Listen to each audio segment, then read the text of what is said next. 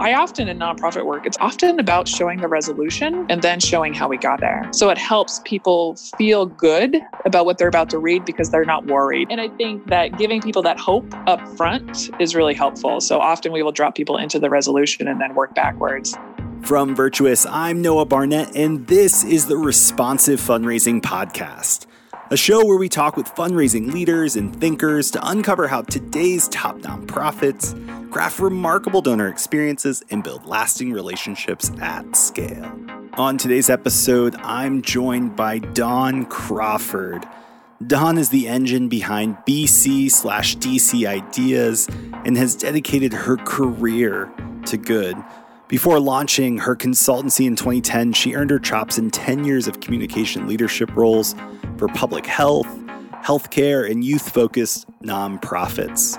Working for nonprofits is Dawn's dream job. And you can tell from our conversation where we dive into all things communications. Communications in some ways is the thing that we can provide donors in response to their gift. It's what communicates value. It's what shows impact.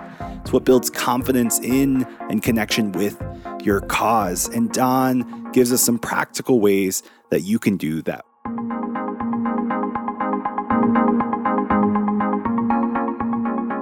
So Dawn, now you work exclusively with nonprofits, but I'm curious what actually sparked you to begin working with nonprofits? Like, why choose that path as a communications professional? Yeah. So definitely my first realization that you could get employed by nonprofit was at a zoo. So I used to live in Denver. I was in college. Love the Denver Zoo. Yes, the Denver Zoo is awesome. I went to a party there for the NIO conference. Which was pretty fun. Yeah. It's pretty cool. Yeah. So I was in college, undergrad, for journalism degree for news editorial. And I knew I didn't want to move to Nebraska to be a journalist, but I knew I wanted to do communications work and write for a living, for, in fact-based writing for a living. And so I realized that there's people at zoos that write brochures and talk to the media and write websites and, create print campaigns and those sort of things. So that was really my first aha moment. And from there, it's all I've wanted to do was to communicate for nonprofits and tell their stories. And that is where I've always been. I was patient out of college, and I got a job at a child abuse nonprofit in Denver and then worked my way up. I've only worked for a for-profit company for 3 months, and I quit that job. And then we started BCDC Ideas, which is for profit, but we don't make a lot of profit. So, we're much more of a social enterprise than we are a for-profit agency. And I love that you got your journey started with the zoo. And so I'm curious, so what was your first job? Like, what do you remember, like the first thing you had to write? Because I do think we miss out sometimes on all of the writing that goes into everything, not only at nonprofits, but other things. So do you remember like what that first thing was or what you were focused on early on? Yeah. So I worked with the Kemp Foundation in Denver, and it was a child abuse prevention nonprofit. And so really writing heavy duty, education and guiding parents on child abuse prevention. So not only how to help manage their own kids better, but how to spot and see child abuse in other families and other situations. So it definitely helped write donor profiles for the newsletter. We had a big print newsletter that was mailed out to everybody once a quarter. It was like big newsprint style, and it was big oversized print with beautiful photos. And so I did a lot of the kind of donor profiles, but then also talking to the program providers who were helping heal and give therapy to kids who were abused. So it was a really very big responsibility for somebody right out of school of discussing very adult issues when you're just trying to become an adult. Indeed. And I think that's one of the challenges many nonprofits have is how do you actually communicate or talk about the issue in a way that doesn't exaggerate, but also still compels and shares truth. Yes. but is also persuasive because, ultimately there's still a persuasion element to how writing typically works at nonprofits to try to, showcase a need.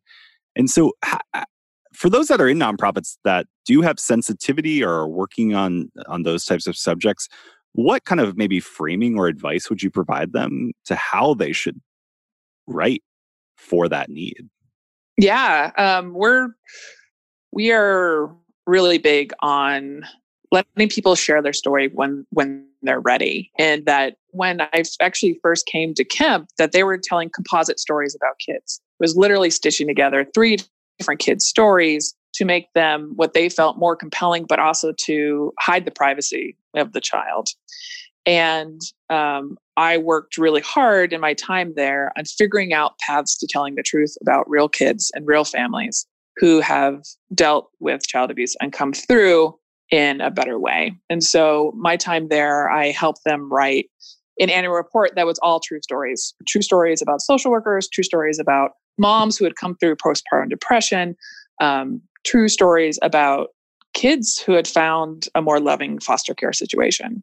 So I think for us, it's not shying away from the tough questions, and it's figuring out a way of being compassionate with the people who want to share their stories, and doing it in a way that is respectful and beautiful and compelling. And we find that the truth is the most compelling thing that people can share.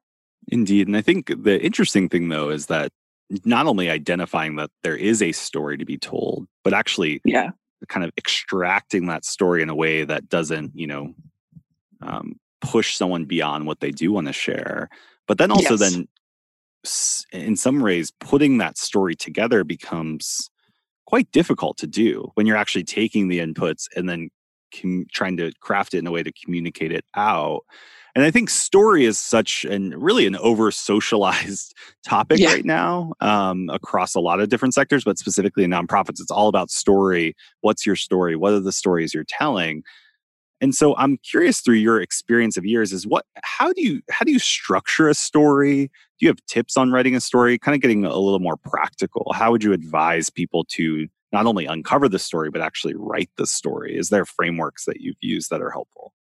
Yeah, I'm very thankful for my journalism background in that, that typically I like to drop people in the middle of the action in the beginning. So whether you bring people to that moment where, child abuse in particular, where a kid is in a loving home, and then work your way backwards.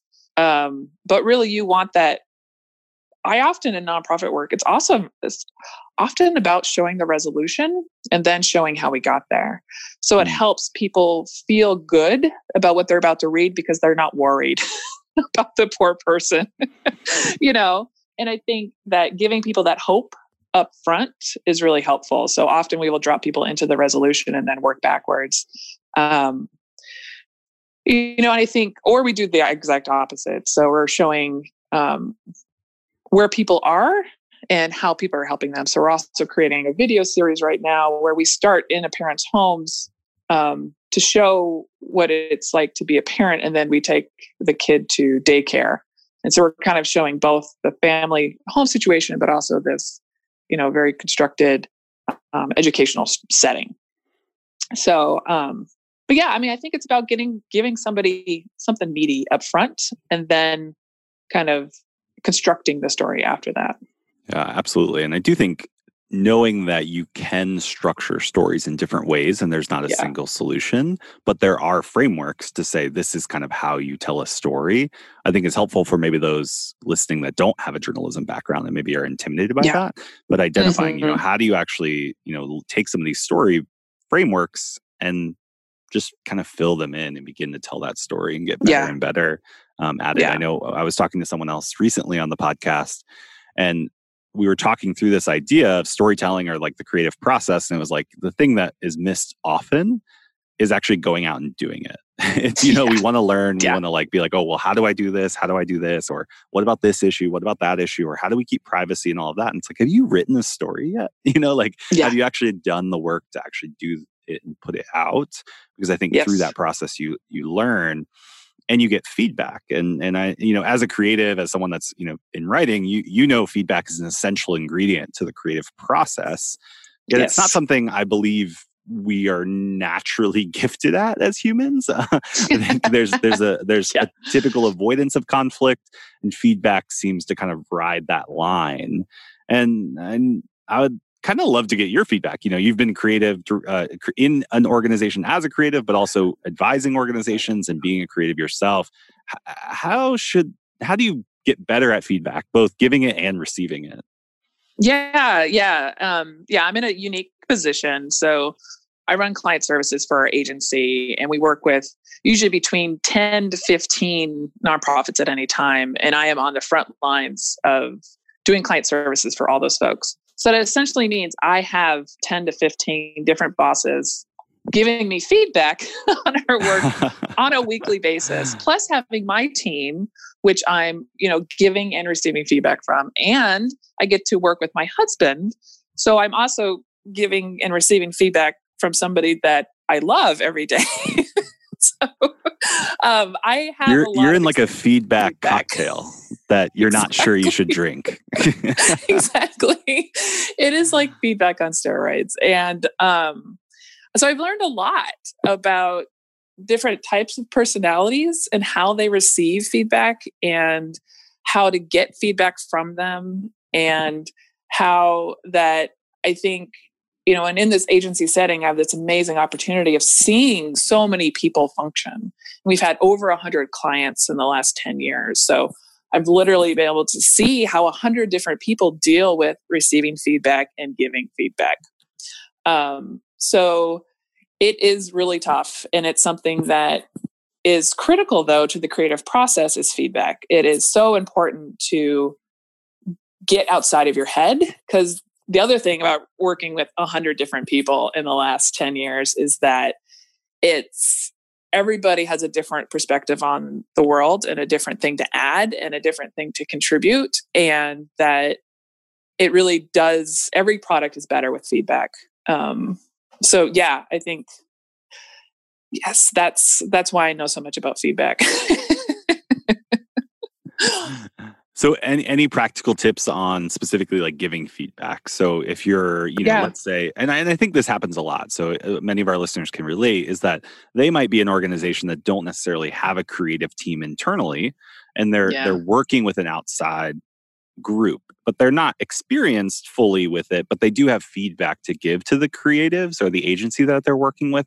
But sometimes it's hard, or you almost hesitate to give it because you don't know exactly how to fix it. You just know it isn't working or doesn't feel right.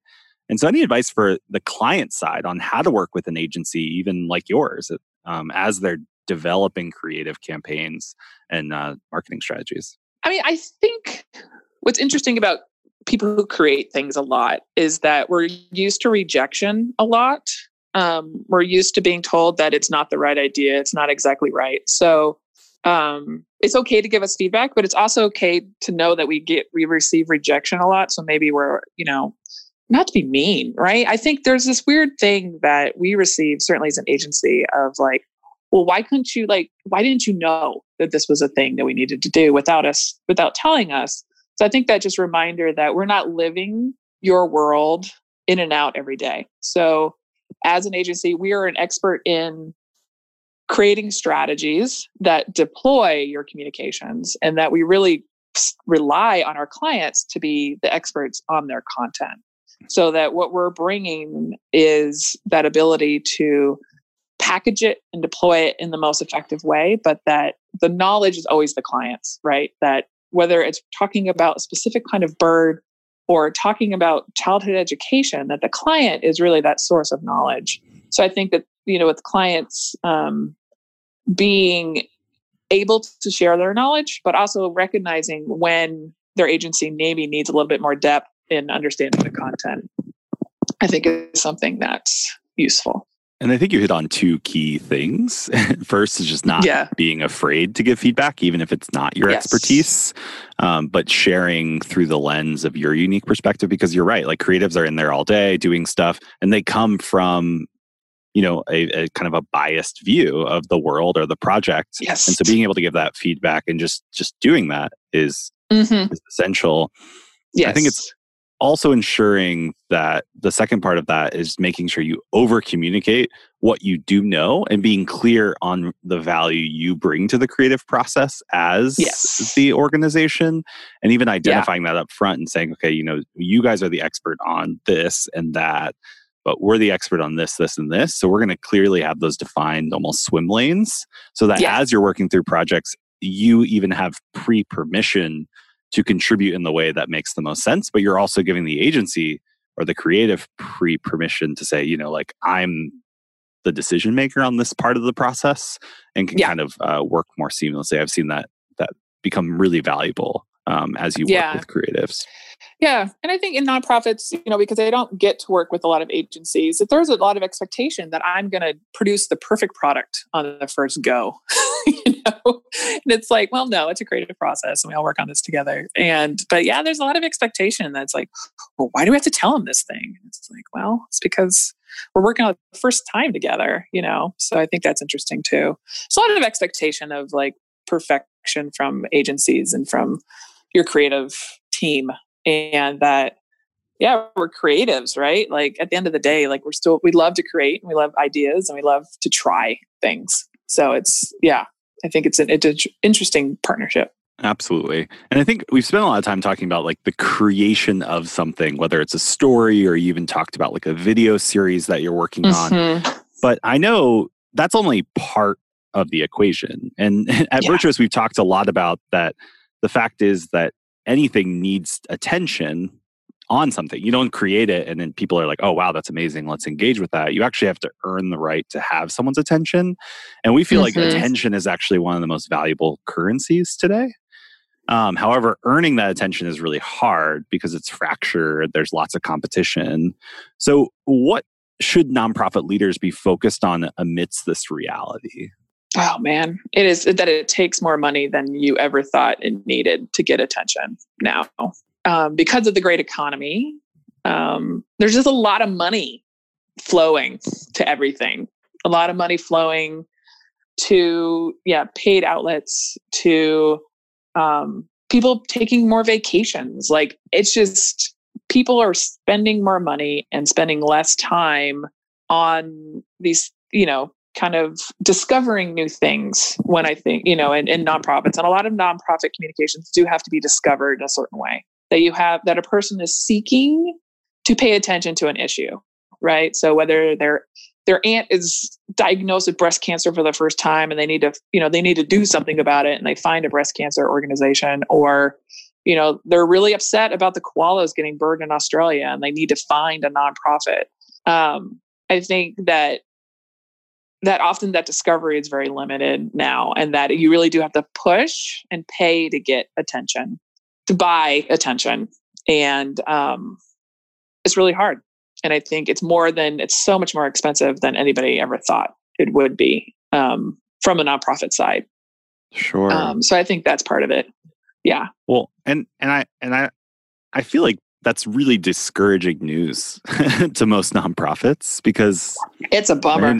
Many nonprofits don't have the budget or resources to be able to almost compete in kind of that complex kind of purchasing push environment. Yeah. So how and maybe the answer is you don't know, but what would you say to those individuals? Like where they're like, okay, Don, like, should I just pack it up? Is it over? Because I think the trends are pointing to like slips in donor retention and like organizations are having a hard time funding their causes. They can't, and I think it all relates back to this issue. More people are opting out of the charitable ecosystem according to reports. So like, what does that small mid shop do? What can they do? Yeah. I think it's about really engaging the base you have and really valuing every person who gives you their attention, right? And that is through email and it is through smart campaigns, digital campaigns. And it's still always about being clever, that content is still king and that being clever works. And, but really knowing your audience, really communicating with them with frequency and consistency That's one thing we really see when BCDC Ideas gets involved with a nonprofit, because we bring that frequency and consistency in their communications, is that it impacts their fundraising by 10 to 15%, just because there's a consistent reminder and value built in their constituency that to get that attention is you have to build value, and you have to say that we are the best nonprofit doing this. And this is all the things we're doing. This is all the amazing ways that your donations are making a difference. And yeah, it's through consistently touching your base and just constantly bringing them value. And you said something that's so important nowadays, and we echo this often here at Virtuous, is that like, even if the acquiring new donors or reaching new donors, which I think is like the sexier side of fundraising sometimes, everyone likes talking about it. Yeah. But there are other growth levers that you can tap into. And so I always say, acquisition is definitely important. It's, you need to identify ways to be able to acquire and bring new donors into your organization. But the other two, which is like retention and cultivation, I believe have a ton of untapped value. And so that's what our recommendation to small orgs is like, and medium-sized org is, how do you invest in the current donors that have given to you? Even if they didn't give it to you last year, like you still have engagement or connections with people that are close and working those. And you mentioned two other words like consistency and frequency. And those are so neglected. Like we were analyzing, we were surveying a group of individuals and asking them like, how many people follow up in the first 45 days of when a new donor gives to you? Like, what does that look like? Like, how are you communicating? And I think it was only 4 or 5 had like a deep strategy on how they were onboarding people and communicating to them in the into the organization. And it's like, this was a forward-thinking group of individuals that work at organizations that are thinking about digital and other things. And they're still not doing some of these basic kind of first principles. Like, what is your purpose? Who are the people? How do you bridge the gap between those and actually have the systems that create the frequency and consistency? And so I do think there's some easy wins that organizations can do by just kind of turning inward and saying, who are our supporters? How do we communicate to them in a consistent and frequent way?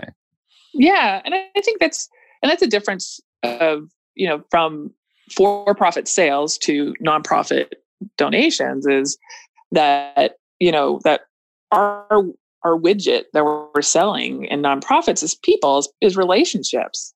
And that sure, it feels better to have more people to have relationships with, but it's more successful to have relationships with people who are valuable and who are consistently in love with your brand. And that's what communications can do, right? And it's about building better relationships with your base. I agree so much. And that's, what we focus on here. And we believe, even something like we've developed with responsive fundraising, it's all about this idea of like, how do you build more personal relationships at scale? And it really comes down to this like hand-to-hand human contact, which technology can help empower you to do, but it does come back to you're building better relationships with your current supporters. And you said something else that reminded me, I heard a consultant say one time, is that if you really think about the exchange of value between a nonprofit and a donor, and getting pragmatic about it, is that they're giving you money, and the only thing they're getting in exchange directly is your organization's communications. And so in some ways, like the donation is kind of being exchanged for you communicating to that individual about like what you're using the money for, about the programs that you're investing in, everything that you're doing. But if you truly rip everything away, the exchange is they're giving you money in exchange for communications and connection to a cause. And so prioritizing that as an organization and seeing that as what is being exchanged is so important. Absolutely. Yeah, absolutely. Yeah. It's a feel good feeling, and knowing that their investment of their money is making a difference. Yeah. And I think if you look at some of the trends that say like, why do people keep giving versus why do people stop giving? If you, again, summarize it up, it's really about the communications and the connections that supporters feel with your organization, which is two things that, you can do through communications. So Don, another thing, which is actually how you and I were introduced, is that you not only run an agency, But you also have produced now a gathering for I think at least 5 years, or you're coming up on your 5th year, where you're bringing nonprofit communication people together. Like, what sparked that vision? Like, why is that so important? And tell us a little bit more about that. Yeah. So, we created the Create Good Conference in Durham, North Carolina, to bring together around 200 nonprofit communicators from all over the country to hear from other nonprofit communicators who are also in their shoes. And we really started it because we love conferences. It's fun to go to conferences and learn stuff. But we really were finding that the nonprofit specific conferences were focused on different education areas, right? So, it was either about fundraising. So there's very good opportunities for folks to go to a conference around fundraising. There's very good opportunities for folks to go to nonprofit communication or conferences around technology. So there's there, but then, it was always a sub-track. It was always this like one opportunity of a couple sessions to talk about communications. And we just didn't feel like nonprofit communications was getting the attention it needed. And also just, I never felt at home at those other places. I felt that my personality type was different than folks who were into nonprofit technology or fundraisers, and that it wasn't my people. Like, I would go and I'd be like, this is cool. And then the people I did like, I'm like, oh, what do you do? She's like, oh, I'm a communications director. Like, oh, this is why this is happening.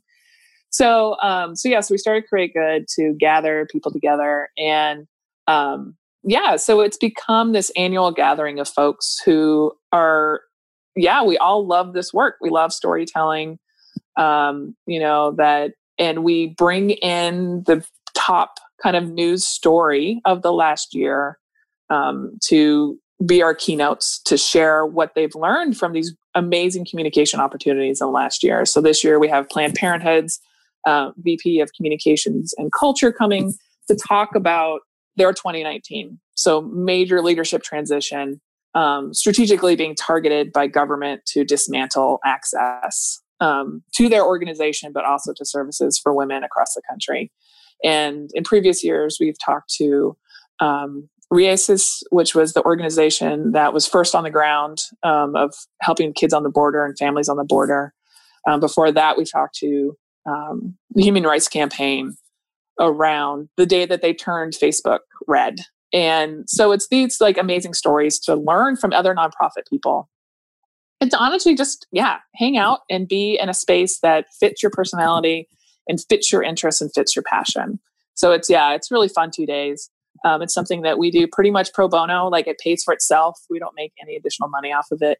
And it's our only pro bono work that we do all year, because we do work with nonprofits and we keep our margins very slim. So it's our great opportunity to give something back. Indeed. And there's no substitute for colliding with like-minded professionals, especially those that are dealing with like different types of challenges, but the underlying threads are similar. And being able to even have someone say, like, the opportunity to be like, oh, like you also struggle with that? Or how did you navigate this? Or like, oh, I'm not crazy is something that I think is so important because ultimately, like a lot of communications people within nonprofits don't necessarily have a huge team of people and they might be the only one. And being able to learn from others is so essential to growth. And so I think it's an incredible opportunity and excited to continue to see it grow. It's interesting, the conversation too, that of growth versus cultivation, right? That it's always 200 people. So, it's for us, it's about people who want to be there. And so, it's interesting for that too. So, Yeah, for sure. And I think that leads to kind of where I want to land, because I know you've been on the agency side for 10 years, but you spent some time in an organization. If tomorrow you took over as the VP of communication for a nonprofit today in 2020, what would you prioritize in your first 60 days? Like, what would your 60-day roadmap look like as you were entering into an organization? It would be getting video content shored up. I think that's one thing that it's here. Video is critical to communicating both to donors and to constituents and to finding new people. That's how people are discovering everything right now is through video. And then I would look at figuring out how to do a paid strategy, and how to build the new names through paid strategy. And that's the thing, right? And that's where the money really comes in, and getting that attention is for new folks. And then you can go to organic outreach once you have them. But those would be the two big things. And then also just making sure that the people are happy and that the people who work there are happy. I think that communications does have a cool opportunity to bring the fun element back to people's work, no matter how hard and sad and depressing they feel that their issue is. That nonprofit communications should bring a smile to people's faces. They should want to open that email because they get to see a cute cat or know that their dollars are making a difference in somebody's lives. And that just bringing that sense of joy to this work, no matter what you're working on, would be the third thing that I'd work on. Yeah. So investing in kind of a video capability, stories, et cetera. Figuring out your acquisition strategy, maybe leveraging paid, because obviously that's the only more scalable way. But then also looking at people. I think that's great advice and practical. So I appreciate that summation. Well, I'm always grateful for the time, Dawn. I wish we had more conversation. I know there's probably a bunch of other things that we could talk about. But again, I just appreciate your expertise and thanks for joining us. Of course. Yeah, this was great.